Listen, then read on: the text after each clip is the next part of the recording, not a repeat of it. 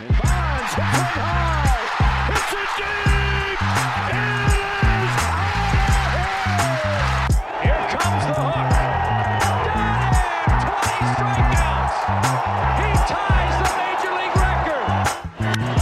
Freeze hits it in the air to center. We will see you tomorrow night. The impossible has happened. Goal! Big fly, Ohtani's on. Towards the corner. It's back. It's gone. Welcome to Slam Diego.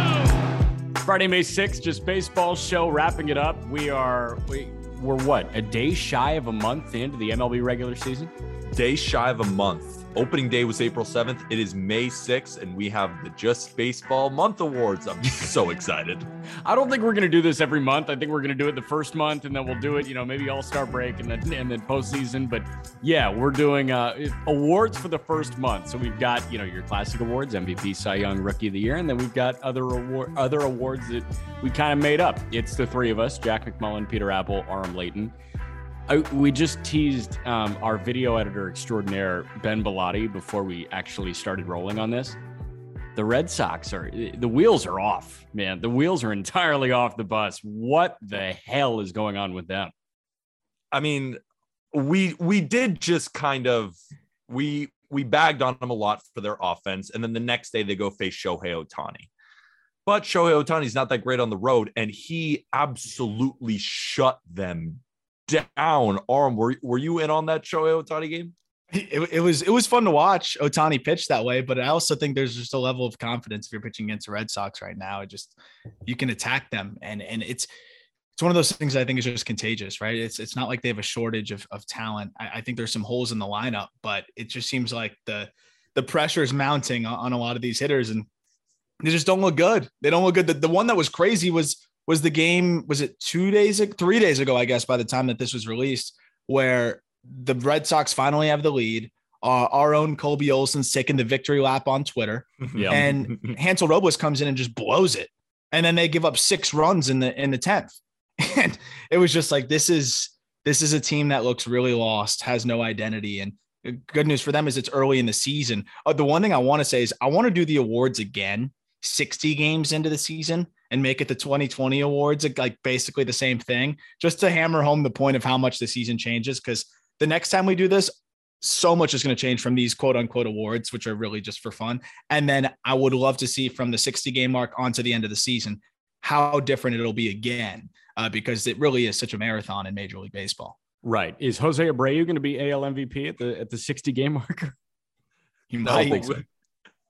No, we do have some MVPs here. We got some songs. I like that we have MVP, we have LVP, which is the least valuable player in all of baseball. Sense, yeah. We have the Cy Young, of course, and we haven't figured out a good name for the L Cy Young. So we're just going to call it the L Young for now until you have a better idea of what to call it, Jack. How about the L Bozo Young, ratio, hashtag eat it? L for plus the kids. ratio plus comma Young. Yeah. Award. Yes. Yeah. You like that? Do you want to add a couple more words to it? And then we're going to do Rookie of the Year as well.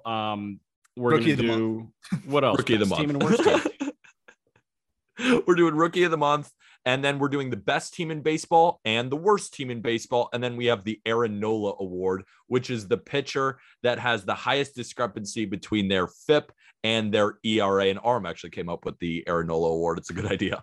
There we go. I felt like we had to do that one. I love that. So we'll start. Yeah, let's do it. Let's do it. So these are the Just Baseball Awards. The MVP in all of baseball for the month of April is Manny Machado. He leads the league in FWAR. He leads in hits, and he's slashing 365, 436, 594 slugging with a 1,030 OPS.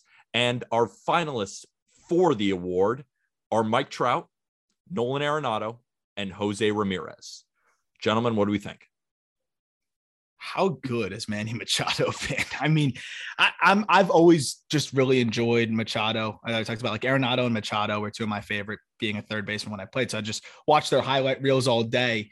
But what Machado is doing at the plate to fill the void for Fernando Tatis, we talk about the narrative of the MVP, right? As much as people like to pretend the narrative isn't there. Through this first month, the Padres needed Machado to be like this, right? They needed him to be unconscious this whole month to try to stay afloat while Trent Grisham struggles, while they try to figure out what they're going to do with like Will Myers and some of these other pieces. And of course, with Fernando Tatis out. So Machado for me right now, 100% most valuable player through the first month of the season.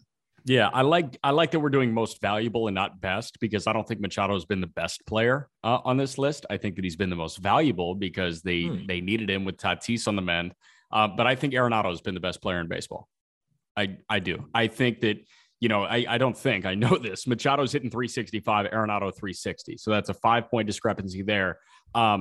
Arenado is just an objectively better power hitter through the first month of the season, too. He's got more homers. He's second in Major League Baseball in RBIs. Machado's not in the top 10. You look at OPS, Arenado and Mike Trout are the two with an OPS over 1,100, and Machado is sixth in baseball in OPS. So Arenado, I think, has been a better player. He's been a better hitter, and we know what Arenado can do defensively. But for what the Padres needed out of Manny Machado, they got it and more. And that's why he is the most valuable so far. It should go to show, too, that Machado does lead in WAR, and that defense from Machado so far, 98th percentile in outs above average. He's been maybe the best overall defender in baseball this year so far. And the hitting stats are so close to Arenado. They're really right there, in my opinion, that I thought giving it to Machado was the answer. But how about Mike Trout? Amazing when he's healthy. It's like, I wouldn't say anyone forgot how good he is. It's just one of those things where when you're not reminded every single day, you become a little bit desensitized to how great he is.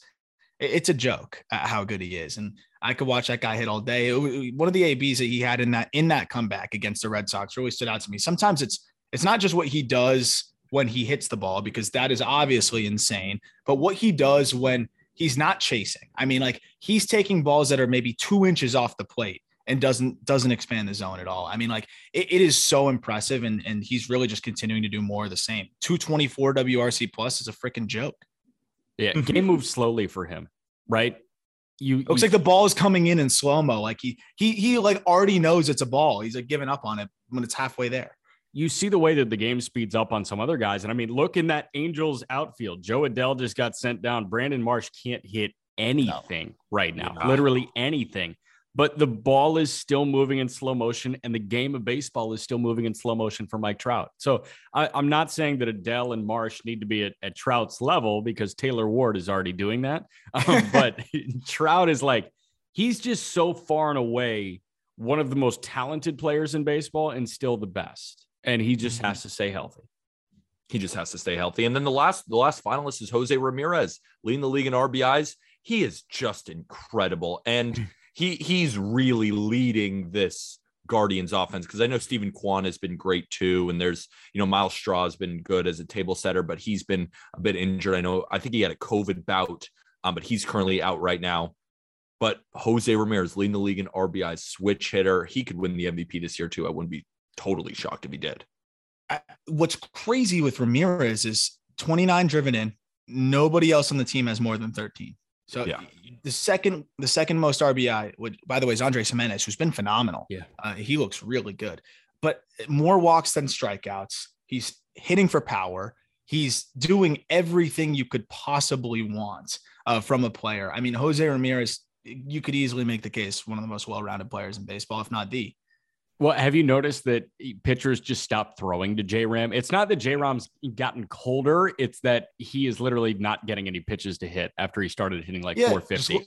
Let Owen Miller keep beating you for now. And then, eventually it's like, who else is going to get you? Ahmed Rosario, who's been good too, but like, I'll take my chances there. And there's also not a lot of hitters in baseball that have a higher line drive rate than fly ball rate and ground ball rate. Like, he's a guy who hits more line drives more often than not, which is just unbelievable. Squares everything up. Literally squares everything up. Anything else before we move on to the LVP? Who did we say had a swing that was similar to Jose Ramirez? We were talking about it on the call up. It wasn't us. It was the MLB Network draft breakdown of this guy's swing against J-Ram. He was in our top 50. Do you remember who I'm talking about? No. Damn. All right. I'll find it and I'll have that eureka moment. But yeah, let's move on. The LVP. The finalists for the LVP are Whit Merrifield, number 1, Franmil Reyes, number 2, Nelson Cruz, number 3. But the ultimate LVP of baseball so far through the month of April is Joey Votto. I mean, Joey Votto has the worst FWAR in all of baseball at negative 1.1. Remember, we're just a month into the season, and he's already above a win below average. He's slashing 122, 278. So I guess he's still walking technically. But the thing is, 135 slugging. He has 1 extra base hit this year. No home runs, 1 double. Joey Votto. Aram, what's going on with him, dude? I'm scared. I really am nervous because this is one where it's like he did go to the IL. So like, we'll see what the deal is. Hopefully he's it's weird to say this, but like, hopefully he was kind of hurt to start the year. Like that's honestly what I'm hoping. Cause otherwise this man's cooked. I think he's on the COVID IL. I think it was COVID. Oh, geez. I don't think it was an injury thing. I was hoping they were like, oh yeah, nagging like hip issue or something like that, or shoulder issue. Like it looks bad. It looks bad. Like he was really good last year. But man, it's concerning when you are just not hitting the ball hard. You just look overmatched. He looks like a 38-year-old out there, and hopefully he can break out of it. But there's not even really been many signs of life from Joey Votto. I have a question for you guys. Joey Votto career 300 batting average right now. So his career batting average at 300. His OBP is 414. I think his slugging is 526. I'm not sure if it's exactly that, but I know his slugging is over 500. And if he finished out his career, if he retired today, he'd be one of 19 players who have hit 300, 400, 500. They have that slash line for their career. If you're Joey Votto, do you retire? No. No. You pull the Jose Reyes, lay down the bunt for a hit. All right. And then pull yourself out. They are 3-22. Actually, they're 3-21. It's in the top of the 8th inning. It's Milwaukee 8, Reds 5. They're more likely than not going to lose this game. They're 3-22. They're going for one of the worst records ever. He's 38 years old. What's the point? The point is so you can stay off of TikTok for as long as possible, because Joey Votto's TikToks are brutal. But the thing is, they're 3-0 when he makes TikToks, and I think they're 0-20 when he doesn't. So make more TikToks, That's Joey like Votto. Not a joke. That's not even a joke either. That's tracked. That's a legit stat. That's a legit Splits thing. God. Joey Votto on TikTok days. Joey Votto on normal. I can't wait for Peter to tail the Reds. Everyone's like, "What's wrong, Peter? You made a mistake. You meant to pick the team they're playing." He's like, "No, Votto put out a TikTok. He danced to a little viral song, so now the Reds are a lock, and they win by 5." Yeah, Votto is 300 flat, 415, 516. He's got a career 931 OPS. Incredible. No, but he's not the type to lay down and say, like, I need to end with this. How many career homers did A-Rod finish with? Was it like 697? 696. And the Yankees forced him out. Yeah, they forced him out. That wasn't his. I'm just saying, if I'm Joey Votto, I'm sitting at home right now thinking, what am I even doing? What's the point? I could retire right now and be 300, 400, 500 for my career. But if he doesn't, he drops like 298. He's not in that category anymore. No, and he sucks. He officially sucks. Yeah, officially. No, but bad career. Hall of Fame voters will then hold that against him, just similar to the Fred McGriff not getting to that certain home run threshold. I feel like they might hold it against him if he's not 300, 400, 500, because he is kind of fringe. I think we've made this very clear. Hall of Fame voters are idiots. Yeah, no, I'm not saying that they aren't. I'm saying what the reality of baseball is. Also, you want a good laugh? I found who it was ESPN and MLB Network for last year's draft. They comped Khalil Watson's swing to Jose Ramirez's swing. Oh God. Yeah. I mean, Khalil Watson is raking. It's because of the crazy bat speed, but yeah, there's a reason why that one did not stick in my brain. I totally forgot about you bringing that one up. Yeah, no. Fair. So let's go over some of the finalists real quick. I mean, Whit Merrifield has been one of the worst hitters in all of baseball. No doubt about it. He's slashing like 100, 200, 100, one of those type of slash lines. I mean, all these guys are basically 100, 200, 100 slash lines. And Franmil Reyes has one of the worst WRC pluses in baseball. And Nelson Cruz ranks second to last in FWAR. All 4 of these guys have just been dreadful. It's not just Joey Votto and then everybody else. Whit Merrifield has been almost as bad. Franmil Reyes, you could have made the argument that he's actually the winner, and you could have made the argument that Nelson Cruz is also the winner. All three of these guys have had terrible starts to the year. And they're DHs that aren't hitting. Like, at least Whit Merrifield's like fast and plays a little bit of defense. You know what I'm saying? Like, these guys, their job is to only hit, and they're not hitting. Exactly. We could do that. Any of us here could do that. I could be a bad DH. I'm in. Okay, so you ready for this though? XBA, expected batting average for Whit Merrifield, 257. So he's actually good. He's a really good player. Borderline all-star. Borderline all-star this year, hitting $151. He's having a great month. And maybe you know why the expected batting average is wonky with him is he's actually hitting the ball like harder than he ever has. So it's weird. It's just he's hitting it harder, so the expected batting average is better. But at the end of the day, you got to actually put the ball in the gaps, and he's not doing that, and he's not even close to that. But he is playing some decent defense, and he's swiped 3 bags. So yeah, I think that keeps him out of the worst place or the LVP. But he's flirting with it. He ranked 4th for me. It was really Franmil, Nelson Cruz, and then I had to throw in Whit Merrifield. The DHs that aren't hitting have to be in the top.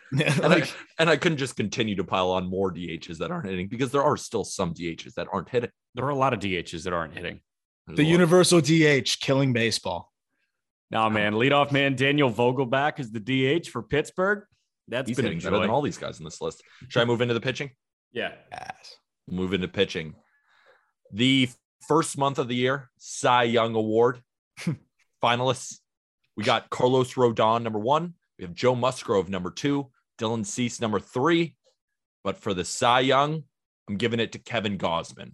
He leads all pitchers in FWAR at 1.9, and the next closest is 1.3. He has a 2.27 ERA with a 0.50 FIP, 41 strikeouts, 0 walks. Kevin Gausman is unhittable right now. He's this year's Corbin Burns out of the gate. You know what I'm saying? It's like it's the strikeouts, no walks, like the crazy thing that we thought we wouldn't see really. And he's doing exactly what Corbin Burns did last year in that regard. It's pretty freaking crazy to watch. It's kind of fun what happens when you throw strikes and have good command, right? 31 2/3 innings, no walks, like you mentioned. He has given up 31 hits and 31 2/3. But you can work around base hits if you throw strikes and you get outs. The other thing, too, he doesn't miss his spots to the point where he doesn't get burned when he is within the zone. No bombs against him. 122 hitters he's faced, 0 home runs allowed, 0 walks, 0 home runs. He's striking out a lot of guys, obviously, but he's working around base hits. I'm all the way here for what Gausman's doing. And I think it's not sustainable, but I think what he's doing in terms of attacking hitters is where he's living in the strike zone and he's dropping the splitter out of the zone. It's insane. He's absolutely surgical. Like if you look at the heat maps, the slider, it's red hot on the outside corner. Dude, the split finger is the opposite corner, red hot. Fastball, it's elevated and off the middle of the plate. And then the changeup is red bottom of the zone. Like he is hitting every spot. It's unbelievable. He's probably got the best command. You could say maybe in Major League Baseball, period. So there's this feeling, I know, like talking to a decent number of pro pitchers, and like, I'm sure, I felt it at some point in spurts, like in high school, right? Even when you're in Little League, if you are pitching and you feel dialed in, you feel like you're closer than 60 feet, 6 inches to the plate. You feel like you're 54 feet, 50 feet. That's what Gausman's throwing like right now, where he can literally walk his splitter to where he wants to throw it. Yeah. And he's doing it. The perfect word there is surgical. You said it. He is flawless. He is surgical with the way he maneuvers hitters. And that's why he's had such a good start. I'm just surprised that, I'm not surprised that he had a good start. I'm just surprised at how good the start has been, considering he throws his fastball almost 50% of the time, and batters have been hitting 377 against his fastball this year. Yeah, so the splitter, go to it. Yeah, the splitter has been great. So I'm a little worried. I hope this continues, but he's either going to get better and guys are going to stop hitting the fastball, or he's going to get worse and guys are going to continue to hit it. It's just something I noticed. It was like, wow. What's crazy though is Yeah. He's phased it out even more from last year. I think he was throwing Yeah. at like 52% last year. So Yeah. even just phasing it out a little bit is enough to help him, I think, improve. And, the more confidence he gets in those secondaries, I mean, maybe he phases out the fastball even more, but it's also kind of that tone setter. As long as you can keep it in the yard, it's worth it. And it's doing just that for him right now. So, you can look at all the severity of contact measurements with Gausman, right? So far this year, I mean, he's got a higher average exit velo against him than he did last year. His line drive rate is up about 9%. So you can look at severity of contact, but honestly, at the end of the day, and it sounds so painfully simple, he walked 6.5% of hitters that he saw last year. He's walked 0 guys so far this year. It is all about not walking people. Walks suck. They suck so bad. They're bad. I agree. I don't like walks. I hate it. They're stupid. They're a waste of time for everybody. They're stupid, but the guys on these lists don't really walk anybody. Next is Carlos Rodon. He was one of our finalists, 3-1 record, 1.55 ERA. He's got 41 strikeouts in 29 innings.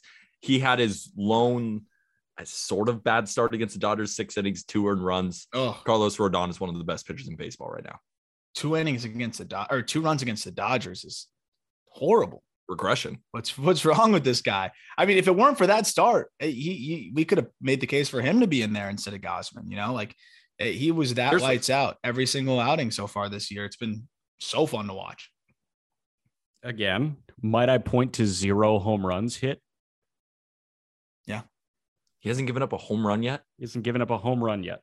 It's kind of incredible. Joe Musgrove is another guy who is 4-0, hasn't lost yet, and has a 1.97 ERA, has 33 strikeouts through 32 innings.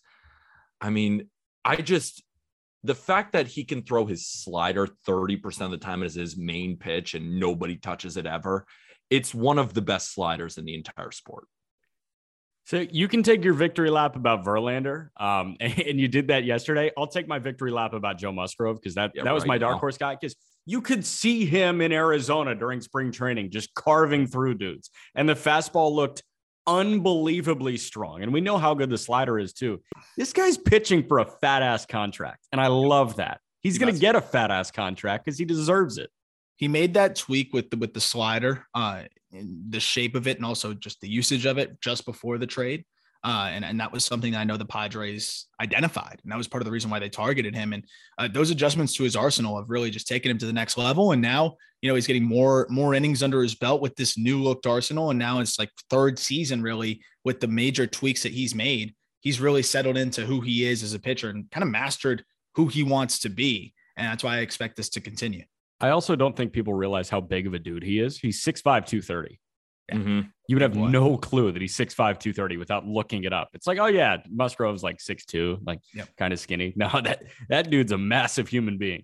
Yeah. He's a horse. And another guy who actually is 6'2", 200 pounds, Dylan Cease. He's our next finalist, 3-1 record, 2.48 ERA, 39 strikeouts, 29 innings. This guy could lead the entire league in strikeouts, has one of the best curveball fastball combinations in the sport.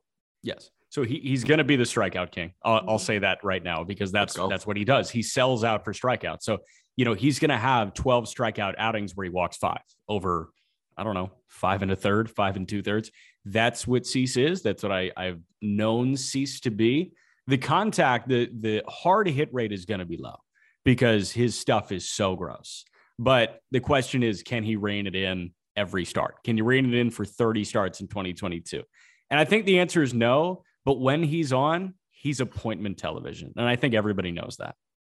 He's been fine in the walk department so far this year. I mean, the best he's looked thus far. And I mean, you're signing up for 2 or 3 walks a start, but if he scatters those, you're in good shape. It's when it got to 4 and 5 last year is when he got into trouble. But so far it's been 2 or 3 walks in every single start this year. So I think that's extremely encouraging. And his stuff's so good that if he keeps it there, he'll be more than fine. You'd like that number at 1 or 2, but 2 or 3, like baby steps, right? Yeah. Let's get to the losers.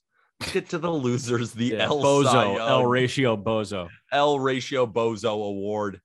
For the finalists for the El Ratio Bozo Pitcher Award, number 1 is German Marquez of the Colorado Rockies. Then we have Eliezer Hernandez of the Miami Marlins and Ryver Sanmartin of the Cincinnati Reds.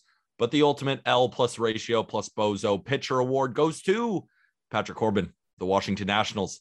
He's got the worst ERA in baseball at 7.16, and he hasn't won a game. He is 0-5. He has 26 strikeouts, though, in 27 innings, but he's got a 1.81 whip because he gives up a bunch of hits, a bunch of home runs, and a bunch of walks. He has been absolutely dreadful. I watched him like kind of carve through the Marlins. I watched him go. What was it against the Fish? I have it up right here. 6 innings, 4 hits, 2 earned runs, 8 Ks. Okay. Yeah, he did that to the Marlins. So you remove that start. I mean, it's a disaster, and it's crazy because the start before that, he'd given up 7 earned runs in 1 2/3 innings.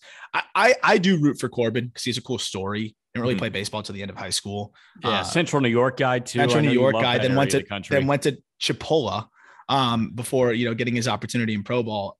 Got his bag, but man, he looks lost out there. But you guys are haters because he just went 8 innings. He went 7. He went 7, and here's why I know this. He went 7 in Denver. No, it was 8. It was 8. Eight? I'm looking at it. It was 8. So I guess Dazzling. Okay. Yes, he went 8 in Denver, and they were down 5-2. I was watching the Nationals broadcast. It's Bob Carpenter, and I wonder, it might still be FP Santangelo, but Bob Carpenter got on this monologue for a moment when a reliever came out for the 9th inning. I guess. No, he would have gone 7. Dude, I'm looking at it. Against the Rockies yesterday? Yeah. No, he didn't. I'm mind blown right now. Yeah, complete game. You got the complete game L. Oh, that's right. This conversation was happening in the top of the 9th inning. Bob Carpenter said, if the Nationals tie it up this frame and they're down 3, they're down 5-2. I think you should send Corbin out for the 9th inning. And I was like, why? Like, he just gave up 5 runs in 8 innings. And his reasoning was, there was a point in baseball, and it's certainly not today, where instead of just turning right to the bullpen, the starter and the manager could have a dialogue and ask the starting pitcher whether he wants to come out, because he's only thrown 89 pitches through 8 innings. But we don't live in that world anymore. And then they just moved on. Like, he was begging for Patrick Corbin out in a 5-5 game if the Nats came back from down 5-2. Dude, he just let up 5 runs in 8 innings. You're down 5-2 with that guy. Why do you want him on the mound? He got his ERA down to 7.16 in that outing. He's trending in the right direction. I'm buying low on Patrick Corbin. I think he finishes with a 6 ERA this year. That Bob Carpenter quote isn't even taking us back to the 1980s or the 1990s. That's taking us back to old Hoss Radbourn. He's going to throw 14 inning games. Doesn't matter how many runs he gave up. What are we talking about? And get the L. Yeah, and get the L. What are we talking about? Was he the highest ERA among qualified starters last year? Yes. Corbin? Yes. So this could be back-to-back years with the highest ERA among qualified starters. That's kind of lit.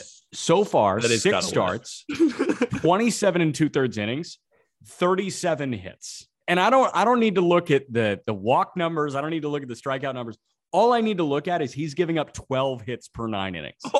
That's horrible. There's going to be someone out there that's going to say, well, peep the FIP, though.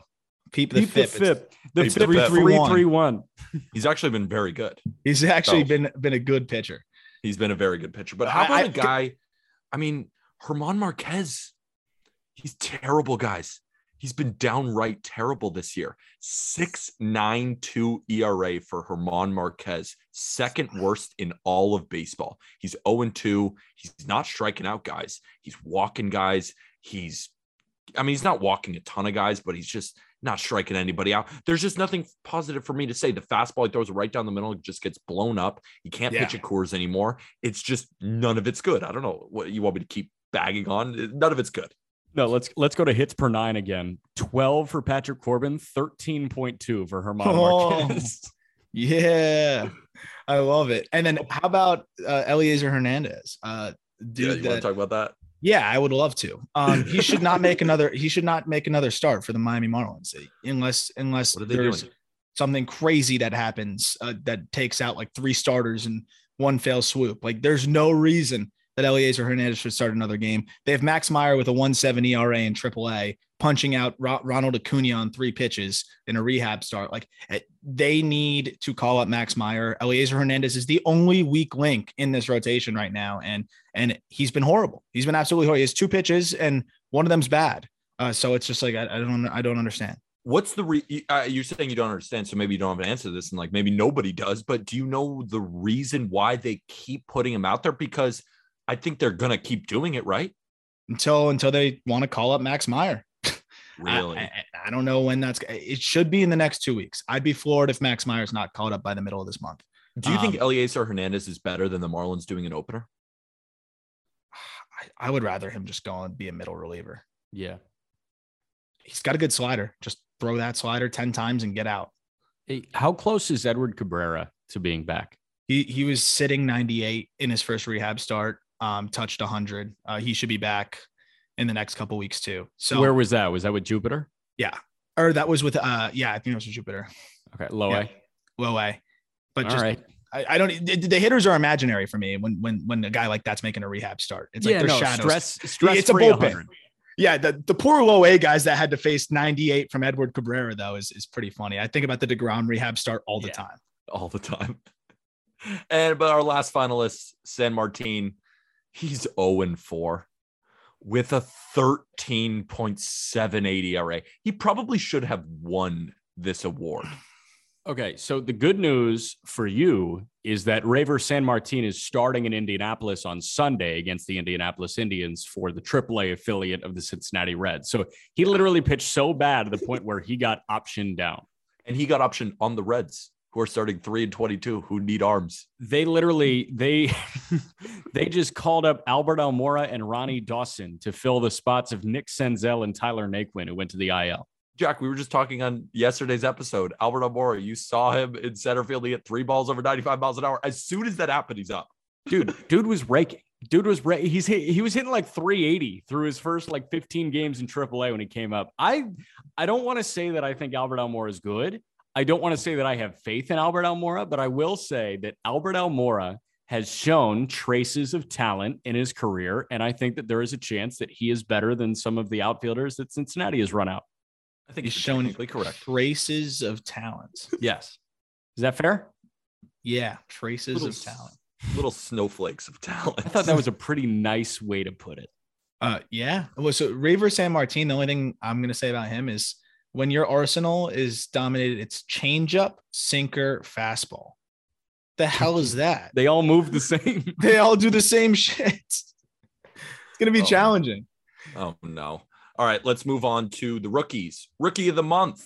Finalists for Rookie of the Month. Stephen Kwan with the Cleveland Guardians. We got Jeremy Pena with the Houston Astros. And we have Seiya Suzuki with the Chicago Cubs. But ultimately, Joe Ryan takes Rookie of the Month. Has a 1.63 ERA. He's 3-1. He has 28 strikeouts in 27 2/3 innings. This is not a guy who normal rookie comes up, maybe deals with command issues or is privy to the home run ball. None of that stuff. He looks calm, collected. He's not walking anybody. He's not giving up hard contact. Everything looks awesome right now for Joe Ryan. You really can't go wrong here. There's a lot of rookies that are doing well. You could easily give it to Seiya Suzuki. He's got a 138 WRC plus. But right now, when we have a pitcher who has an ERA under 1.75 at 1.63, give me Joe Ryan for Rookie of the Month. Okay, so pretty much identical sample sizes between 2021 and 2022 to this point. 2021 with Minnesota, he had 5 starts. He threw 1 fewer inning. In those 5 starts in 2021, average exit velo against him, 86.3. Opponent slugging, 347. In 5 starts through 27 2/3 so far this year, average exit velo, 84.6. So down nearly 2 miles an hour. And opponent slugging, 271, so down nearly 70 points. And you look at the batting average, they're pretty much identical. 168 last year, 167 this year. So it hasn't been guys are hitting the ball all the time. OBP for opponents is higher this year. It was 210 last year, 245 this year. But the severity of contact, the extra base hits, they have not been there. It's singles that are getting guys on base, and that is perfect for Joe Ryan. Well, and the big thing with Joe Ryan is, he's a guy that really makes his money and gets his outs through that rising fastball. Like that's what, even though it's not 98, it's really 92 to 93. It looks like it's way harder and it plays up big time, and it's hard to pick up out of his hand. It's kind of that similar to Nestor Cortez, that invisible that really takes off. So when you're a guy like that, if you're leaving it over the middle, if you're missing your spots, you could be susceptible to the home run because it's easy to backspin. He gave up 4 home runs in 26 and 2/3 innings last year. That was really the only reason why his numbers weren't more close to what we're seeing this year. As Jack mentioned, severity of contact is down, only 2 home runs this year. And that was really the only thing for him. So he's already doing what he does. And that's why I'm for sure in on Joe Ryan. Is he going to be a sub-2 ERA guy? Probably not. But I think he's going to be a guy that should be a solid number 2. If he has to be the number 1 for the Twins right now, he's more than capable of being that guy. And when you look at now through the first 60 something innings of his career, 58 Ks, 12 walks. It's refreshing to watch guys like this that are just pound the zone, efficient, effective, and a great get by the Twins in that Nelson Cruz deal. And the only reason that they got Joe Ryan was that the Rays were on a roster crunch. I can promise you the Rays were not thrilled to part with Joe Ryan, but they were on a 40-man crunch and they had to. And there you go. Now Joe Ryan might win the Rookie of the Year, but for right now, Rookie of the Month, because Seiya Suzuki could win it in the National League. Yes, but 1 for his last 24. Yeah. And he's 1 for 12 in May, but 1 for his last 24 is a little bit longer of a sample. Ooh. And he hasn't hit a home run since the Cubs were at Coors Field on April 17th.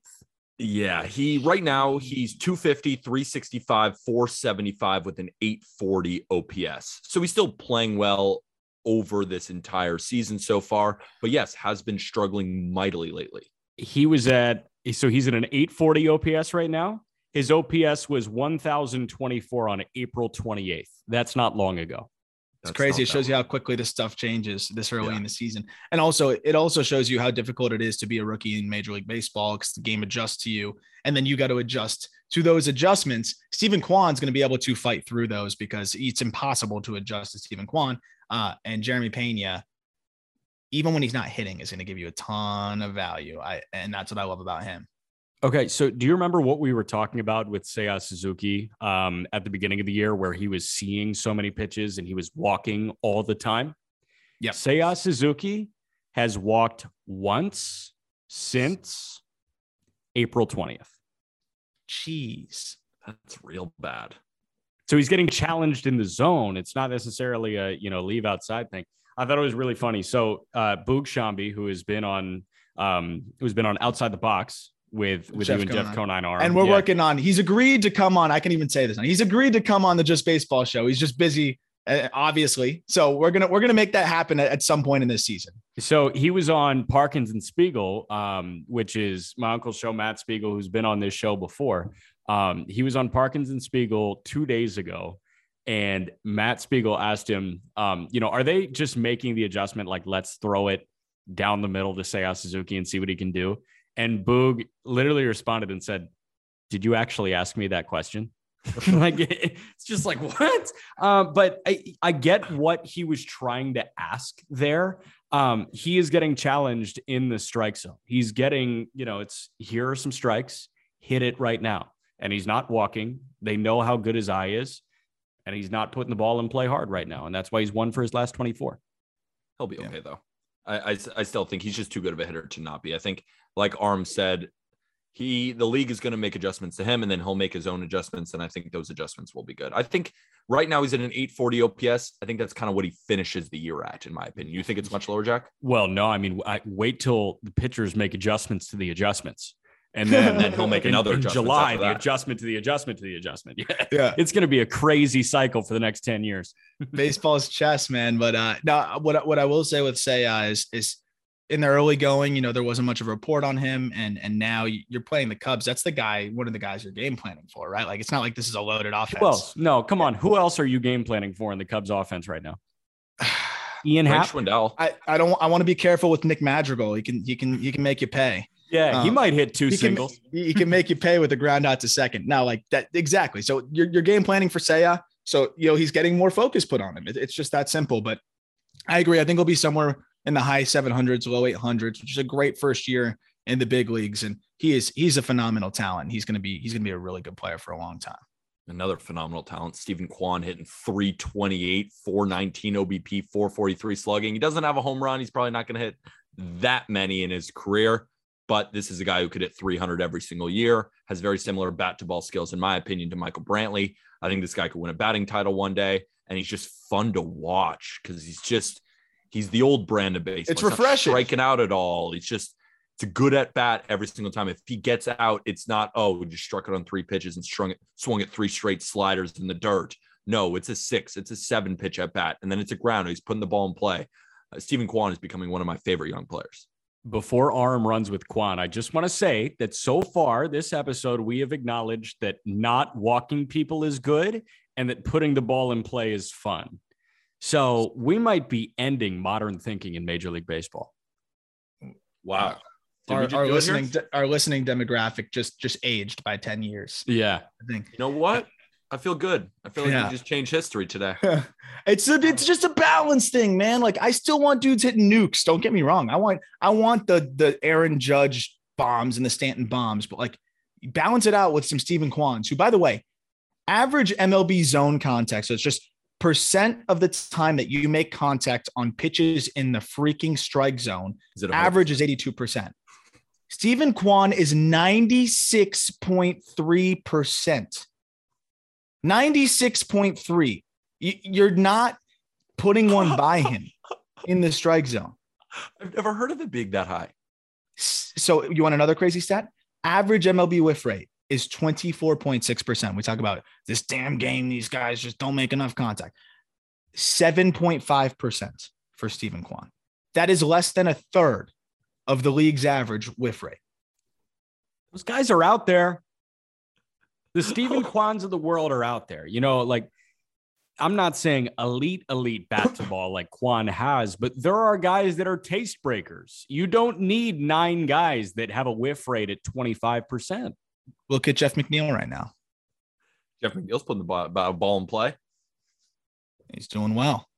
You want to talk about Jeremy Pena, our last finalist? Yes. He slowed down a little bit. He's hitting 229, 301 OBP, 470 slugging, but he does have 5 bombs, and he's one of the best defensive shortstops already in the game, ranking in the 97th percentile and outs above average. He's even got a stolen base. He's got 14 RBIs, finished out with a 771 OPS. The bat, he's been chasing a lot, but he's been walking a decent amount, and he's just so freaking fast, and he's such a good defender that you're right, Arm. You said it earlier. He can provide you so much value without even really hitting, but he is hitting for some power. It's just the bat to ball hasn't been completely there because he is chasing a lot. Yeah, and this is a guy that only played 30 games last year, right? In AAA, he got hurt. He had a wrist injury, cut his season short, and that's after no 2020 season. So he really had a very short minor league career. And it's a testament to the fact that he's even, able to stay afloat at the big league level is really impressive. If you guys remember when we were talking about the Astros and just talking about rookies going into the season, I was saying, like, all the Pena has to do is run into some homers and play the defense that he's capable of, and he'll do more than fine for this Astros team at shortstop. And he's doing just that. I mean, we're seeing, as you mentioned, Peter, elite defense. He's still slugging and running into baseballs. And this Astros lineup doesn't need him to be consistent 24/7. As long as he's giving them production, he has the speed. He's an elite defender. You're going to be fine. And this is a guy that I think is going to get better and better as the year goes on. And if this is your 7 hitter or wherever they want to put him, but if this is your 7th best hitter, quote unquote, you're in great shape because he's giving you so much value on every aspect of the game elsewhere. I'm also curious to dive into him. I'm sure somebody either with the Athletic or with like the Houston Chronicle or something has dove into Jeremy Pena because he was born in the DR, but he went to high school in Providence, Rhode Island. The dude went to University of Maine. What shortstop for the Houston Astros goes to University of Maine? The answer is Jeremy Pena. I would like the batting average to tick up a little bit. Like, I don't think he's a 230 guy. I think he's a 260 guy. And if he's a 260 guy, I mean, that's, behind Joe Ryan, that's your AL Rookie of the Year at the moment. Yep, absolutely. Especially with that glove, man. He's so fun to watch. Dude, he's so fun. Let's talk best teams in baseball, because we have our best team in baseball and, of course, the 3 finalists. Then we have the worst team in baseball and our finalists for that as well. Is it the Reds? Spoiler alert. We're saving it. The finalists for best team through the month of April Number 3, we're going with the Brewers. Number 2, we're going with the Mets. And number 1, we're going with the Dodgers. But the best team in baseball through the month of April has been the New York Yankees. They have the best record in baseball at 18-9. They have a plus 49 run differential, which is second best in baseball to the Dodgers. They are first overall in WRC plus. They are second in staff ERA, and they are third in bullpen ERA. The New York Yankees are the best team in baseball right now, people. Jack? Aram? I agree. I just like, I wanted to see if Jack had anything to say, because honestly, I agree. They are the best through the first month of the season, are the best team in baseball right now. If you look at pitching, if you look at hitting, if you just look at every statistic, they're the best team in baseball right now. Does that mean they're my favorite to win the World Series? No, but you know, I was talking to Peter about this. I'm 100% sold that this Yankees team has a shot. And it would be naive to say that they're not the best team right now. I really think that they've made that clear through the run that they're on. Of course, this is super fluid and could change really quickly. But when you are among the top 3 teams in most pitching stats and metrics, and you're among the top 3 teams in most offensive metrics, and your bullpen is elite, how are you not the best team in baseball? I will say offensively, Hicks hitting 270 right now is massive for them. Isaiah Kiner-Falefa hitting 295 is massive for them. It's the production from places that you were not expecting to be productive spots that's big for them. But I really think the story of the season so far has to be on the mound. It has to be, with the starting rotation, with the way that Nestor's throwing, with the way that Jordan Montgomery is throwing, and with Tyone and Garrett Cole being pretty solid. Cole is the 4th best guy ERA wise in that starting rotation at the moment. And then you look at the bullpen too. Chapman has yet to allow an earned run. Clay Holmes has a sub-1 ERA. Miguel Castro has a sub-2 ERA. Michael King is one of the best pitchers on the planet right now. It's ridiculous to see how it's all clicking at the moment. And you're right. 30 days in, the Yankees are the best team in baseball. I just want to know how this is sustained. It's sustained through pitching, because the pitching in itself is so deep. I'm not saying they're all going to continue to have ERAs below 2, but I think that this is a sustainable model, because even when they don't hit, their pitching comes in. They have the bullpen to back it up too, which is also super deep. So they're just going to keep pitching. And whenever they hit in spurts, they won't lose, because their pitching is going to be so good, and they're going to put up 9-10 runs a game. That's how they won 11-12 in a row. And in games that they aren't hitting, it's going to be close 1-run games. And the Yankees have improved on defense with the addition of Josh Donaldson, IKF at short. Jose Trevino has now been a great catcher, at least framing the ball for the Yankees. Not quite offensively yet for Trevino. Don't even need to look at the stats, but also, I mean, I watch every inning of Yankee baseball. Whenever he has a hit, it's always clutch. Like, it's always when we absolutely need a Jose Trevino hit. When it's no runners on 2 outs, yeah, he's getting out for sure. Absolutely. But when you need a hit, Jose Trevino is there. Just everyone is filling their role this year. Guys like Marwin Gonzalez, even Tim LaCastro, just filling roles. This feels like a different Yankee team. And Dad, if you're listening, I was right, because my father told me this was the worst Yankee team of all time, that they did nothing over the offseason, and this team is just going to be worse than last year. And I said, Dad, the Yankees started last year with Jay Bruce at first base and Gio Urshela at third base. Now it's Anthony Rizzo, who's one of the league leaders in home runs, and Josh Donaldson over at third base, who's just as good a defender in my mind. Yep. And I think Donaldson's going to get going too. Like, I still think Donaldson's got a lot of juice left in the tank. And once he gets going, I mean, this offense is scary. It really is scary. And don't forget, Jason Dominguez getting called up in September. Yeah, just kidding. Is a 70 WRC plus in low A. But I do really like what we've seen from Kiner-Falefa, and we talked about it before, right? How I loved how candid he was, where it was just like, yeah, I was trying to be something I'm not. He's a bat to ball guy who's going to pick it for you, and now he's kind of accepted and embodied that. And we've talked about it in the past that the Yankees never had those glue guys over the last few years as much, and they've got their glue guys this year. I'd even consider Aaron Hicks a glue guy. And of course, IKF is in that department. Marwin Gonzalez, as you mentioned, they've got more glue guys, and it's a big difference maker when you've got the big boppers who could be a bit inconsistent. Last thing I want to mention, though, is, I mean, don't sleep on the resurgence of DJ LeMahieu. Yes. That is absolutely massive. I know we all were in on him bouncing back this year. We all believed it was that, a little bit of an injury plagued season. And it's nice to see him really turn it around because I don't know, something about the way he carries himself. I've always just been a fan of the way he plays the game. Quick game for Peter to play right now. There are 16 pitchers that have thrown a pitch for the New York Yankees so far this year. 4 have a negative WAR. And of those 4, I just want to rip off their names and you tell me if you have faith in them being good for the Yankees this year. Fair? Okay. Yes. Lucas Litke. Yes. I do have faith that he is a good pitcher. He's a good left-handed reliever. Yeah. Yes. Chad Green. Love Chad Green. Yep. Jonathan Loaizaga. I'm all aboard the Loaizaga train. And Marinaccio. Ron Marinaccio is... I believe. Yeah, I believe. I so believe. I think he throws gas. He has no command right now. Absolutely not. Okay, so that's 3 yeses and a maybe of the 4 pitchers with a negative WAR. Those are the 4 worst pitchers by value in terms of WAR, and you have confidence in 3.5 of the 4 guys. And those 3 that you named, Litke, Green, and Loaizaga, those are the 3 best relievers in the Yankees' pen last year, besides maybe Clay Holmes when they got him over. But that's what we're talking about here. The negative WAR guys are some of their best arms. So there's even some guys who are going to get better. The Yankees are set up for, I don't know if they'll win the division because I do think that the Blue Jays are going to get hot and win like 60 in a row with that offense and that pitching. But I do think that the Yankees will be in the playoffs, and I think they're going to be a tough team to beat. Yeah, just be the home team for the 3-game set, and you're fine. All right, let's move on to the next one of the other finalists, the Los Angeles Dodgers. I mean, what? They have the best run differential in baseball. You want me to go through all the guys who are good? Yeah, they're all pitching well. Walker Buehler looks great. Julio Urias looks great. And, the addition of Freddie Freeman's working well. Like, Kershaw's they're the best doing team that. in baseball. They're probably going to win the World Series. I was so annoyed. Kershaw's doing that thing where he just continues to add on to his Hall of Fame legacy. The Dodgers are good.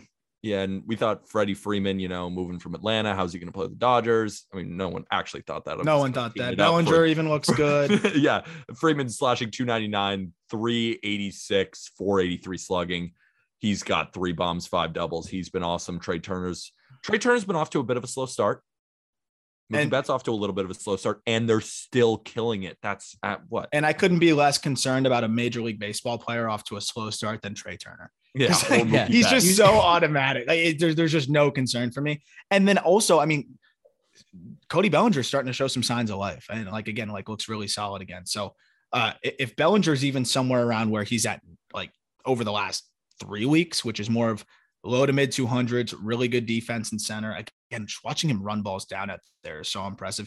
And he's starting to hit the ball hard again. He doesn't need to be that great for them. He doesn't even need to be an MVP. He just needs to be decent. And to be honest, nobody's playing that well for them offensively. I know. They don't have a single guy with an OPS over 900. Not a single one. Freddie Freeman's at 869. Then you got Chris Taylor at 806. Nobody else is over 800. So nobody's playing well. Yeah. Okay. I was just going to say, so you say Trey Turner was off to a slow start. This guy reached base safely 25 straight games to open, or 20 straight games to open the year. Yeah, he's slashing 261, 309, 375. That's a down year for him. That's a down start. And you know who's been terrible for the Dodgers? Justin Turner, slashing 183, 225, 256. Muncy's been terrible. And yet they're the second best team in baseball. That's how good they are, people. And here's the crazy thing. Last thing I'll say on them is even if Turner struggles and let's say he's just over the hill, which I think he'll be fine. They have Miguel Vargas, who's mashing in AAA. And then they have other prospects that can just shove on the mound. And it's just, it's not fair. Didn't Pepio just win minor league pitcher of the week or something? He went off in his last outing. Now he's a guy that perceived reliever risk carving. So I mean, it's insane. You know who's been really, really good? The Milwaukee Brewers. They got off to a little bit of a rough start, but the pitching, of course, is still one of the best in baseball. And the offense has not been great. But there's a lot of guys who I think will start hitting soon. A guy like Lorenzo Cain is off to a rough start. Colton Wong, Keston Hiura, and Willie Adames. He's 223, 330, 468. He's having a decent start. Yelich just went yard. I mean, we're recording this on Thursday to be released Friday. So he homered today, 434 feet off Hunter Green. Hopefully he's getting going. So not a lot of the bats from Milwaukee have gotten going, but the bullpen has been awesome in the starting pitching. Of course, now with the addition of Eric Lauer, I mean, not addition, just the not resurgence either, just the new look, greatness, the climb to greatness, the ascension of Eric Lauer, we also it's quartet.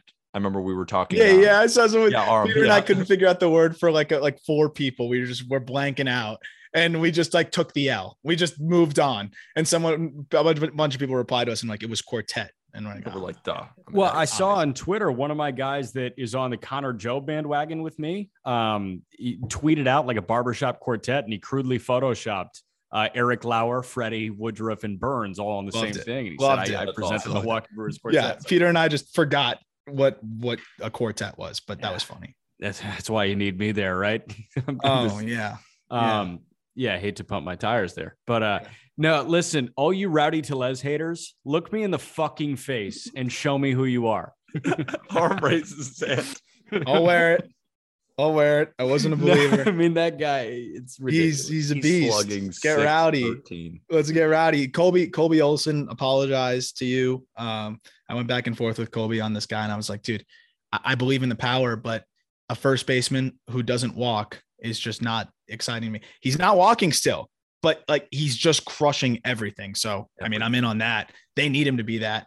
They still need another bat, but again, this team's built for the regular season. It's just they need another bat, and I'm going to be interested to see if they go get one. Another guy I just want to shout out right now, Luis Urias just took Hunter Green yard. He's back.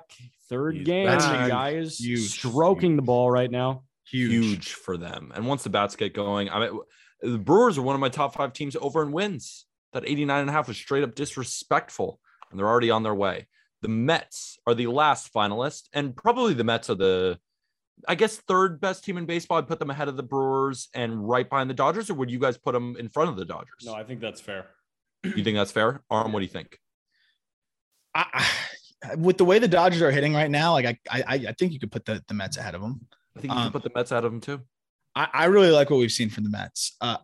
I think you could put them ahead of the Dodgers, and the Mets are really clicking on all cylinders. And I like what we've seen from them, because Tyler McGill, I have a great piece for any of you Mets fans. Ryan Finkelstein, our managing editor, put out a really awesome piece diving into the improvements that Tyler McGill has made. But you look at the pitching, it's sound. The bullpen looks really solid, and we know how good the lineup is. Jeff McNeil is exploding. Like, they're doing all these things, and Starling Marte hasn't hit well. Pete Alonso hasn't really been himself yet. I really like this Mets team. This is a different team, and I'm all in on Buck Showalter as a leader. But yeah, I mean, flip a coin. Both those teams are powerhouses. And talk about some of the more low-key signings, I guess, in the Mark Canha and the Eduardo Escobar signings. Both, yeah. I mean, Mark Canha is hitting 338 right now. Eduardo Escobar is slashing 253, 364, taking a ton of walks, and he's slugging 407. He's got a triple, a bomb, and 9 doubles. Eduardo Escobar has been shooting doubles off the wall. And then, of course, the rest of their lineup has been kind of amazing, except for James McCann. James McCann ain't hitting nothing right now. Yeah, but you got Francisco Alvarez barreling through AA right now. So there we go. I do want to shout one thing out. It's on the mound. It's in the starting rotation. It's the continuity of quality starts from 4 starters so far with DeGrom out. So you've got Tyler McGill, 6 starts. He's gone 33 1/3. So that's about what? That's like a little under 6 innings per start. That's like 5 1/3, 5 2/3 innings per start. Max Scherzer, 5 starts, 31 innings. That's north of 6 innings per start. Chris Bassett, 5 starts, 31 innings. Carlos Carrasco, 5 starts, 30 innings. Their starters are going 6 innings every single day. That's massive for them, especially with DeGrom out. Massive. I mean, just getting all that length when you have, and then when DeGrom's coming back, he's coming back in what, week and a half? I think it might be a week and a half too. He was very encouraged by his MRIs. They said, take your freaking time, man. Like, take your time. The Mets are fine. The NL East looks like a shit show right now. Take your time. The Marlins are in second place at 12-12. DeGrom, please get right. Now we move on to teams who have not done well through the first month of the season. So here are the finalists for the worst teams in baseball through the month of April. Number 1, Baltimore Orioles, 2, Detroit Tigers, and 3, Kansas City Royals. But the worst team in baseball through the month of April is the Cincinnati Reds. They are 3-22. Are we sure they're the worst team? Yeah, they are 3-22. They have the worst ERA in baseball. They are last in WRC plus, and they're also, the defense hasn't been good either. And I was thinking, oh, they probably are last in ERA and WRC plus when I go to the Fangraphs to look. And it's not that they're just last. It's that they're so much farther in last than everybody else. Like they have a team ERA over 6 and a WRC plus, I think, arm at 60 compared to 81 for second worst. I mean, just way worse than everybody else. Not even almost close. It's extremely depressing with, so the way that Fangraphs is oriented, if you go to hitting stats, and obviously pitchers don't hit anymore, but the way it's still oriented, where if you go to hitting stats, it sorts it by F4 leaders, right? So it's going to be all the F4 leaders that have accumulated stats as hitters all the way down to 0. And then when you get to 0, pitchers just load in for whatever reason. And then below the 0 would be hitters that are negative. So there's pitchers sandwiched in between positive WAR players and negative WAR players. You have Tommy Pham at 0.5 F4, Tyler Stevenson at 0.2 F4, Matt Reynolds at 0.2 F4, Brandon Drury at 0.1 F4, and then it goes to Justin Wilson, a reliever, because everybody else on the Cincinnati Reds as a position player is a negative F4 guy. So the 5th player that comes up on the Fangraphs page or the table for the Cincinnati Reds position players is a reliever because he's better than the other position players because his F4 is 0. It's so embarrassing. That's just like getting owned by stats. Another owned by stats moment here. Let's get super simple. The Reds have given up more runs than anybody in the National League.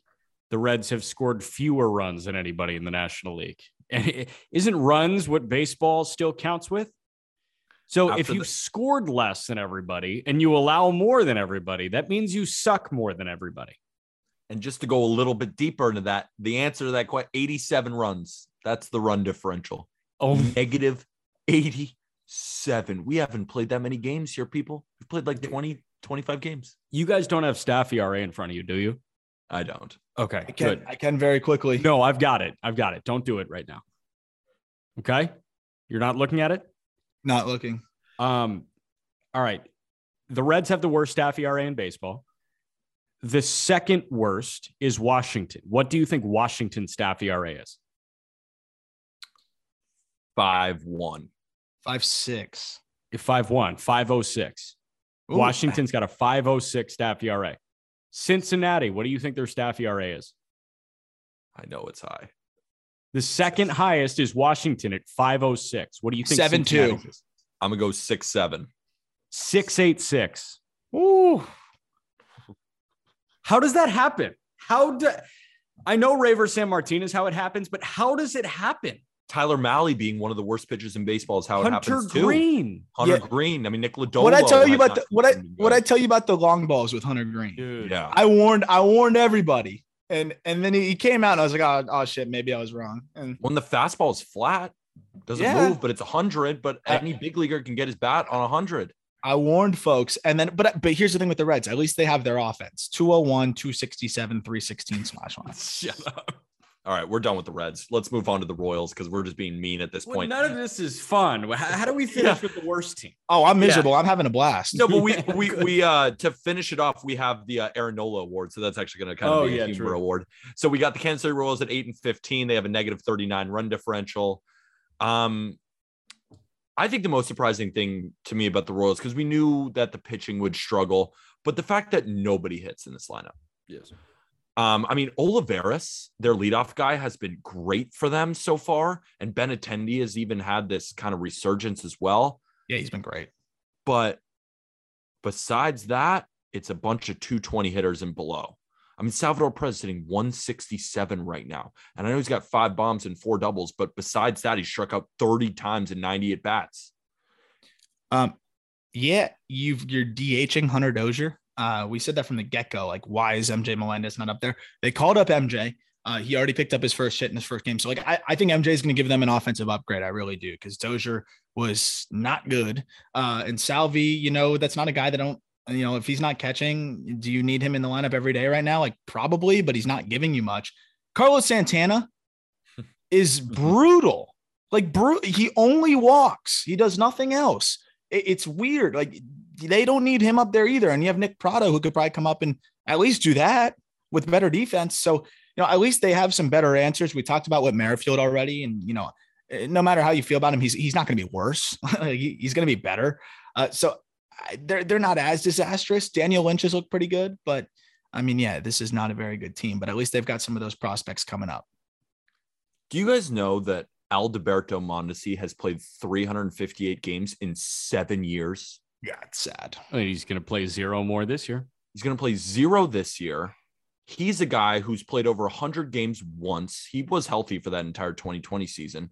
35 games in 2021, 15 games this year, and will most likely miss the rest of the year with that knee thing. At some point, the Royals should probably move off Alberto Mondesi. I'm not sure how they're going to do that, but it's right now. I think it's over. I think it's over, especially with Bobby Witt. And you know, now what we've seen from Nicky Lopez in his glove, at least it's sad, but it's the case. And I think the Royals are really going to regret not selling high on Whit Merrifield. Do you know, like, the return that they could have got for Whit Merrifield just a year and a half ago? Oh, through the roof. Teams were calling left and right. They could have got multiple top 100 guys with his, you know, how cheap he is, with the control, with the production, with the versatility. They opted to hold on to him. And, you know, that's something that really could have been a franchise altering trade for the better. And now they just have a guy who looks like he's really got a poop during a City Edition uniform unveiling. Yeah, he did not look comfortable. No, he looked like he had the runs during that photo shoot. Let's talk about the Tigers. Let's talk about the Tigers, because the Tigers are one of the teams that are one of the finalists. I mean, they're 8-15. Aram, time for you to dance around the ashes, kind of like we've been doing a little bit. I mean, Jack and I were much higher on the Tigers. I mean, of course, it's not over yet. We have a lot of season to go, and being 8-15 doesn't mean that they're going to be one of the worst teams overall in baseball. But right now, they're acting like it. They can't pitch. The hitting has been non-existent. They're not playing much defense. Once you get off the starters, they can pitch. Once they're down 5-1, they can pitch. That's the thing. They have the best bullpen ERA in baseball right now. It's kind of incredible, behind Michael Fulmer, Gregory Soto. But that bullpen is usually cleaning up losses after they're down 4-2 and they end up losing still. So when you have a great bullpen and nothing else, and I think that's what you saw, Aram. Yeah, you know, well, it was between that and, you know, also Tarek Skubals looked great. But for me, like, again, I'm really excited about the future of this Tigers team. But it was just the reliance on just following rookies so closely all these years, like the over reliance on so many young players to really be able to produce and carry you guys, if you're the Tigers, it just seemed like too much, right? Torkelson, we knew was not going to be really good right out of the gate. Like, it's going to take some time. Riley Green's hurt now, but even if he was there, is he going to be a guy that's carrying your team? Probably not. Akil Baddoo is second-year player who skipped the minor leagues essentially. Like, he comes with some ups and downs. They're just not there yet. And the pitching, I mean, Erod needs to be a lot better than what he's been for this team to hang in there, and he just hasn't been. And we'll get to Erod in a moment, which of course we are. But yeah, I mean, the pitching's just pretty thin in the starting area, and I'm excited to see how Alex Faedo continues to look. Though he finally got his debut, and he's healthy, and I'm very interested to see how Faedo looks, because he's a former first-round pick and looked decent in his first start. I think Faedo's a good pitcher. In that rotation with Florida, I'm sure you remember that, Aram. I'm sure you remember some of that, Pete. Like, everything that Singer had with stuff and he didn't have with pitchability, Faedo had with pitchability and he didn't have with stuff. So I wanted the Marlins to grab him. I wanted the Marlins to grab him, I'll be honest. I was pretty pissed that they didn't. Yeah. I have a bet with Colby. Erod over under 3.8 ERA. Which one do you think I have? You've got the over. I think you got the over. I have the over, and I'm feeling pretty good about that with his 5.33 ERA. But you're not worried about the FIP? I am worried about the FIP because I mean, what are we doing? I mean, it's just. I was teeing you up to say no. I know. We're gonna get into the FIP discussion again, but to end it, because we talked about the Tigers, but now we got to talk about the Orioles, who are now last.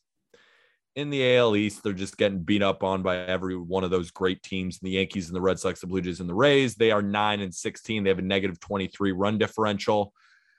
You know, I think the most surprising thing about the Orioles is that the power output has been almost minimal. And this is usually a team that raked last year. It's just the problem that they couldn't pitch and their bullpen wasn't great. But I wonder if moving this left field back, 15 feet, it must be something. I don't know really, but I think the reality is that they just haven't been hitting home runs. They haven't been slugging like they most normally do. I mean, moving the walls back couldn't help. It couldn't help. You combine that with the baseballs. So let's say you move the wall back, however many feet it was, that compounds with the baseballs. It has to have a difference. And the funniest part is offense was the Orioles' strength last year. Like you mentioned, they could hit home runs. They could put up runs in bunches. Their pitching is over the last 2-3 years is some of the worst we've seen consecutively, I think, in a long time. So now they can't hit, they still can't pitch, and they're a disaster for that reason. I like a lot of their individual pieces. Santander continues to look great, but even his slug output has been bad. Cedric Mullins' slugging output's been much lower than normal. Mountcastle has been horrible, but he started poorly last year too. So it's just one of those things where I look at that team, I'm like, the only thing that they had going for them was the occasional offensive explosion. And now they can't do that. They hurt themselves. But you build a good team, they'll be fine. It's just not yet. Can I walk you guys through the Jorge Mateo experience real quick? Yes. Jorge Mateo in 24 games has struck out 27 times and he hits for no power. What's the pro? Well, another con. Okay. Another con. Jorge Mateo has a 571 OPS. Pro. Well, 600. This dude runs so freaking fast. It's unbelievable. Fastest in baseball, right? Yeah. He's a stolen base machine. By sprint speed, he's the fastest guy in baseball, and he's 7 for 8 in swipe backs. He's 80 grade speed on Fangraphs. I mean, you know who he is. He's Draw Dyson with the Royals. It's just in a kind of a different version now, just like one of those. No, he's Billy Hamilton. Let's be honest. He's Billy Hamilton. He comes up and he can't get on base, but when he's on base, oh my God, it's awesome. That would be great for their playoff run. But the thing is, what I will say about the Orioles is that although they haven't pitched well in the past, they have been pitching pretty well this year. Bruce Zimmerman, this lefty with his changeup, has been great. I like Tyler Wells. He hasn't performed well, but I'm like, you know what? That's not a bad pitcher either. Spencer Watkins is fine. They have Jordan Lyles, Jorge Lopez. I'm just really intrigued with Bruce Zimmerman and the fact that they may have a real pitcher there. And I like Tyler Wells. I test results not as much, but he's looking good. Yeah, I mean, Bruce Zimmerman's been awesome. I mean, that's a huge development for them, right? I mean, to be able to have that guy come out, because you're going to get Grayson Rodriguez up there soon, and there's no doubts about him. DL Hall, you hope can contribute. You can start to see the pieces coming together here, but it's a huge development to have Bruce Zimmerman throwing the way he is throwing, and I'm liking a lot of what we've seen from him so far. I definitely think he could be a solid middle of the rotation type of starter for you. All right, question for you guys. Do you think we were just talking about Jorge Mateo? Sorry. I agree with you on the Orioles pitching, and I think Zimmerman is fine. Question for you, though, real quick. Do you think Terrence Gore, because that's where my mind went, right? I was like, what playoff team is Terrence Gore going to sign with? Because they're going to win the World Series, because that's what he does. He's the pinch runner on a World Series team. Terrence Gore, do you think he has more career games played or plate appearances? Plate appearance. Oh, no, games played. Yeah, it's got to be games played, right? It's games played. So this guy has appeared in 102 games. He's got 77 plate appearances. He's got 40 stolen bases. That's incredible. So that brings me back to Herb Washington was his name. Was that the guy that was the track runner? He was the runner that Oakland got. Yeah, the track. Yeah, he was an Olympic runner. Yeah, Herb Washington, Olympic runner, appeared in 2 years of Major League Baseball with the A's. He played in 105 career games, 1974 and 1975, as a 22 and 23-year-old. 105 career Major League appearances, 0 plate appearances, 0 innings logged in the field. All this guy did was pinch run for 2 years, his entire Major League career. 105 appearances as a pinch runner. The guy stole 31 bags. Not one plate appearance. Not one plate appearance. Not I don't think he knew how to swing a bat. in the field. He didn't know how to swing a bat. He was a Major League Baseball player who didn't know how to swing a bat. That is, he was caught stealing 17 times. That tells you that jump matters. But 31 stolen bases. That is the only stat that he has to show. And he's the worst player in Major League history. I'll stand by that because he legitimately the only thing he did was steal bases, and he didn't even do that well. So like, yeah, it's wild. And we have really good news also from Loop, which, we have had that link in our description. And if you haven't downloaded it yet, if you download the link in our description from Loop, they're giving you $20 right now. And if you want to just put it in your URL, it's loop.cards/justbaseball. And right now, those $20 can go to a spot in a break to buy. You could probably rip a couple packs with that money on what has just been released, Bowman Baseball. People are chasing after all the different prospects in there, but Wander Franco also has an autograph in that, and it's his rookie autograph. And I just got a message from Loop, from the guys at Loop, and somebody pulled a Wander Franco autograph out of 5. So if you want to use that $20 and take your shot, they're pulling some heat on there, and $20 can get you a decent amount of cards to open. I've already dropped. I'll be honest. I will always be transparent with you guys on here. Yeah, I appreciate that. I dropped $300, and good. And like Loop's not paying me to that's my money. Like that was not discounted. I used the 20, so 280. But okay. Yeah, I dropped 280. Pulled some solid base cards, but nothing of note yet. I feel like everyone else is pulling the fire, so you guys should go ahead. But really exciting prospects. One guy that I just did a dive into that I'm really excited about, that I was not expecting, James Wood, has been insane. And James Wood's card of the Padres organization it's his first autograph in this set. And James Wood looks absolutely nuts. I don't know, Jack, have you done like a James Wood dive yet? I tweeted a video that got into like Padres Twitter sphere, and it's been blowing up, but his cards are skyrocketing. Everybody that's pulled his cards now, everyone's trying to buy them up. They're going for several $100s.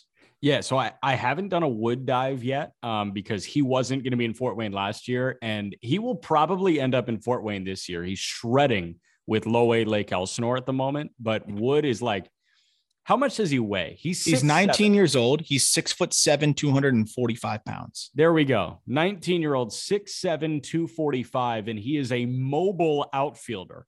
More walks than strikeouts, and he's playing center, Peter. Yeah. This is what you call a freak show.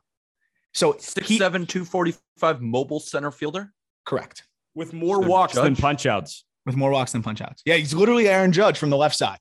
And he's like you're hoping. Yeah, he's a lefty too. So you know what you're looking for in these with your $20, right? Okay. All right. I like that. That's a name I didn't even mention in Bowman Baseball. It's his first autograph in there too. So you've got the George Valeras of the world for my prospect peeps. I love George Valera, but yeah. I'm looking at James Wood now, and I'm like, if we're looking upside, this has got to be one of the names that you're hunting in this, right? I mean, like, Peter, you haven't seen the guy swing once. You hear the measurables and you're like, holy crap, right? Like I'm immediately going to go after this podcast, go watch him, because just what you're saying, it almost doesn't make sense. It doesn't make, I didn't believe it either. Yeah. I'm hearing like, yo, you got to look at James Wood. I'm like, I haven't seen any video. I go do the dig and watch. I'm like, what? So watch out. Everyone's going to be hunting this soon. So when you go get your packs, if you pull some James Wood, I'll tell you what, hold on to that. Hold on to it, because his card is going to go up and up quick. And just in case this is your first episode of the Just Baseball Show, Loop, the app, think about it as a combination of Twitch and your local card shop. So you can go on the Loop app, and they're doing box breaks every single day. And a box break, might break a big box of cards, and they take them out, each individual card. And if you have one of the teams, you'll get some of the players. So it's a great way to play around, learn more about baseball, and just trade some trading cards, because it's awesome and it's fun, and you could cash out. It's awesome. And the people in there are really nice. There's always like an active chat. And so, they have all a different product there too. So what I ended up spending a lot of money on was 2019 Bowman draft. One of the sellers in there had 2019 draft, and I was super amped. Yes. So started chasing after Adleys and Riley Greens, and got some cards there. Didn't get an auto, but got some solid base cards. So you can go after the 2022 Bowman Baseball, which every seller on there has right now, with an insane checklist. I put out an article on justbaseball.com with our top 5 prospects to hunt in that checklist, to really hope that you pull. Khalil Watson's the number 1 name that everyone's going after. His first autographs in there. But if you don't want that Bowman baseball, they've got everything else too. And they've got cards. Every seller has cards from every other sport as well. Obviously we're going to peddle baseball a little bit more, but basketball, football, whatever else. I think from May the 4th, right, they were doing even Star Wars cards. Somebody pulled some crazy like they've got everything on there. And all you have to do is go in there, you click buy, and they open the cards right on video for you. You can see what you pull and they ship it straight to your door. It's that easy. And it's 24/7. Use the link in our episode description so Please. they know that we sent you. Use that link. Arm, give us the URL one more time before we move on to the Aaron Nola Award. Yeah, loop.cards/justbaseball, and the link is in the description as well. Well, and the old saying, Aram, it's not the first 300 you spend on Loop. It's the next 300 that are really going to cash in. For you. Yeah. I definitely am planning on spending more. I'm going to see if I can utilize one of my friend's credits for downloading it because I want to capitalize on that $23 credit. Hey, you mind giving me some of those credits? Scratching my neck. The Aaron Nola Award. What do we think, Arm? I'll throw that one over to you because you had the idea. The biggest difference between FIP and ERA, and for anybody who doesn't know what FIP is fielding independent pitching. What it really does is it quantifies the 3 true outcomes, what pitchers could control: the strikeout, the walk, and the home run. Pitcher technically can't control anything that's going into the defensive play, but they can control how many strikeouts they get, how many walks they don't give up, and if they let the ball leave the park. So that's why FIP is a good way to kind of quantify, what's the pitcher really controlling, and how hard it's hit too, of course, right? So that's obviously going to have a bearing on the batting average on balls in play, which is always factored into this. So technically speaking, the winner should be Patrick Corbin, but since we've already bagged on him enough, the runner up who now gets the award, because we have a limit, you can only win 1 award in this very important. This is basically the Oscars of baseball. I would say. Yes, Jack. I just want to be clear though. Patrick Corbin, so 7.16 ERA, 3.31 FIP, because of the 37 hits he's allowed in 27 2/3 innings, only 1 has been a home run. So this guy's just getting death by a million paper cuts, death by a million singles and doubles. Yep. Very unfortunate. Poor guy. So Tyler Mahle is the winner. Come on down and accept your award. 7.01 ERA, 3.21 FIP. So objectively speaking, Tyler Mahle is really good. Positive F4 guy because of the FIP. Obviously, Tyler Mahle is a good pitcher. I think this is actually indicative of better days ahead. He's a guy that is I think proven enough. So we know that he's going to be fine. So the Aaron Nola Award is a little bit of bad luck, a little bit of just being a guy that all of the people that go very analytics heavy are going to side with longer, which I'm going to get to in a second. The winner is Mahle. The runner up, which is crazy, the second largest gap between FIP and ERA was Kevin freaking Gossman, which is crazy because every other guy on this list has been, underperforming, because that's typically what happens when your ERA is higher than your FIP. But Gossman's ERA is 2.27. His FIP is 0.50. Very simply put, because as we talked about earlier, he's walking absolutely nobody. He's walking absolutely nobody. He has allowed 0 home runs. Again, 0 walks, 0 homers. That is a recipe for success in the FIP department. 31 hits, 31 2/3 innings. It's all singles, and he's stranding all those guys on base. And another guy who arguably could have had this award named after him, Erod, Eduardo Rodriguez, the king of FIP ERA discrepancy, if it's not Aaron Nola. 5.33 ERA, 3.76 FIP. Here's all I'm going to say on Erod. At what point do we just stop saying, and I think we're at that point, but at what point does the general public and the people that really, and again, analytics are a great tool, but there's outliers. Erod is clearly a guy that is always going to have a lower FIP than ERA. He's always going to underperform his FIP. I think we have enough of a sample size to attest to that now. I'm going to quote one of the co-hosts, Jack McMullen. Look at his pitches. None of them are that good. I remember Jack yelled that a while ago. That was pretty good. No, it's like you watch him, and none of his pitches are that good. He just doesn't walk anybody. He throws a lot of strikes, and due to that, he can get some strikeouts as well. So his FIP is always going to be lower. And especially in Detroit, he's not going to give up that many home runs either. So that's why everyone thought it was going to normalize a little bit. It's still not. Still not because he's just not that great. Sorry. And then the next guy, the last guy, this is where FIP's a good tool, right? Like Zach Wheeler, phenomenal pitcher, off to a bit of a shaky start. You watch the starts, he looks fine, occasional missed spot, but looks fine. And 4.10 ERA, 3.05 FIP. Like this is where it's a good tool. He's just had a few bad bounces. Defense hasn't helped him in certain spots, which is going to happen with this Phillies team. Wheeler is going to be great this year. His ERA is going to be closer to what his FIP is, and that's what you can expect. And that's when this is a great tool. But congratulations to Tyler Mahle for winning our Aaron Nola Award, and congratulations for Erod for just the guy he's unrelenting. He's unrelenting. He wants to protect the title, and he's making sure Tyler Mahle is going to have to work hard to keep it. Before we wrap, I'm going to show the viewers the iPad because Eduardo Rodriguez throws a four-seam fastball 40% of the time. I just want everybody to see where he throws the four-seam fastball, okay? Do you see the zone? Because he throws it right down the dick. Every time. Right down the dick, 40%. It's all down the middle because none of it's that good. He just throws everything down the middle and hopes he'll swing and miss at it. So those they are usually don't. So with that, follow us on Instagram and TikTok at Just Baseball Fans. Give us a follow on Twitter as well at Just BB Media. Ethan Badowski kicking ass on Twitter, by the way. Ethan Badowski absolutely killing it on Twitter. Shout out our guy Ethan. He's also writing on our site. Great writer as well. A dual threat, social media and writing. Join our chalkboard. It's our baseball group chat. That's in our episode description as well. We're giving out picks. We're talking baseball. Arms talking prospects. We're talking baseball cards. We're talking college baseball. Everything is in our baseball group chat. So we get to chat along about the game all day long. That link is in the episode description as well.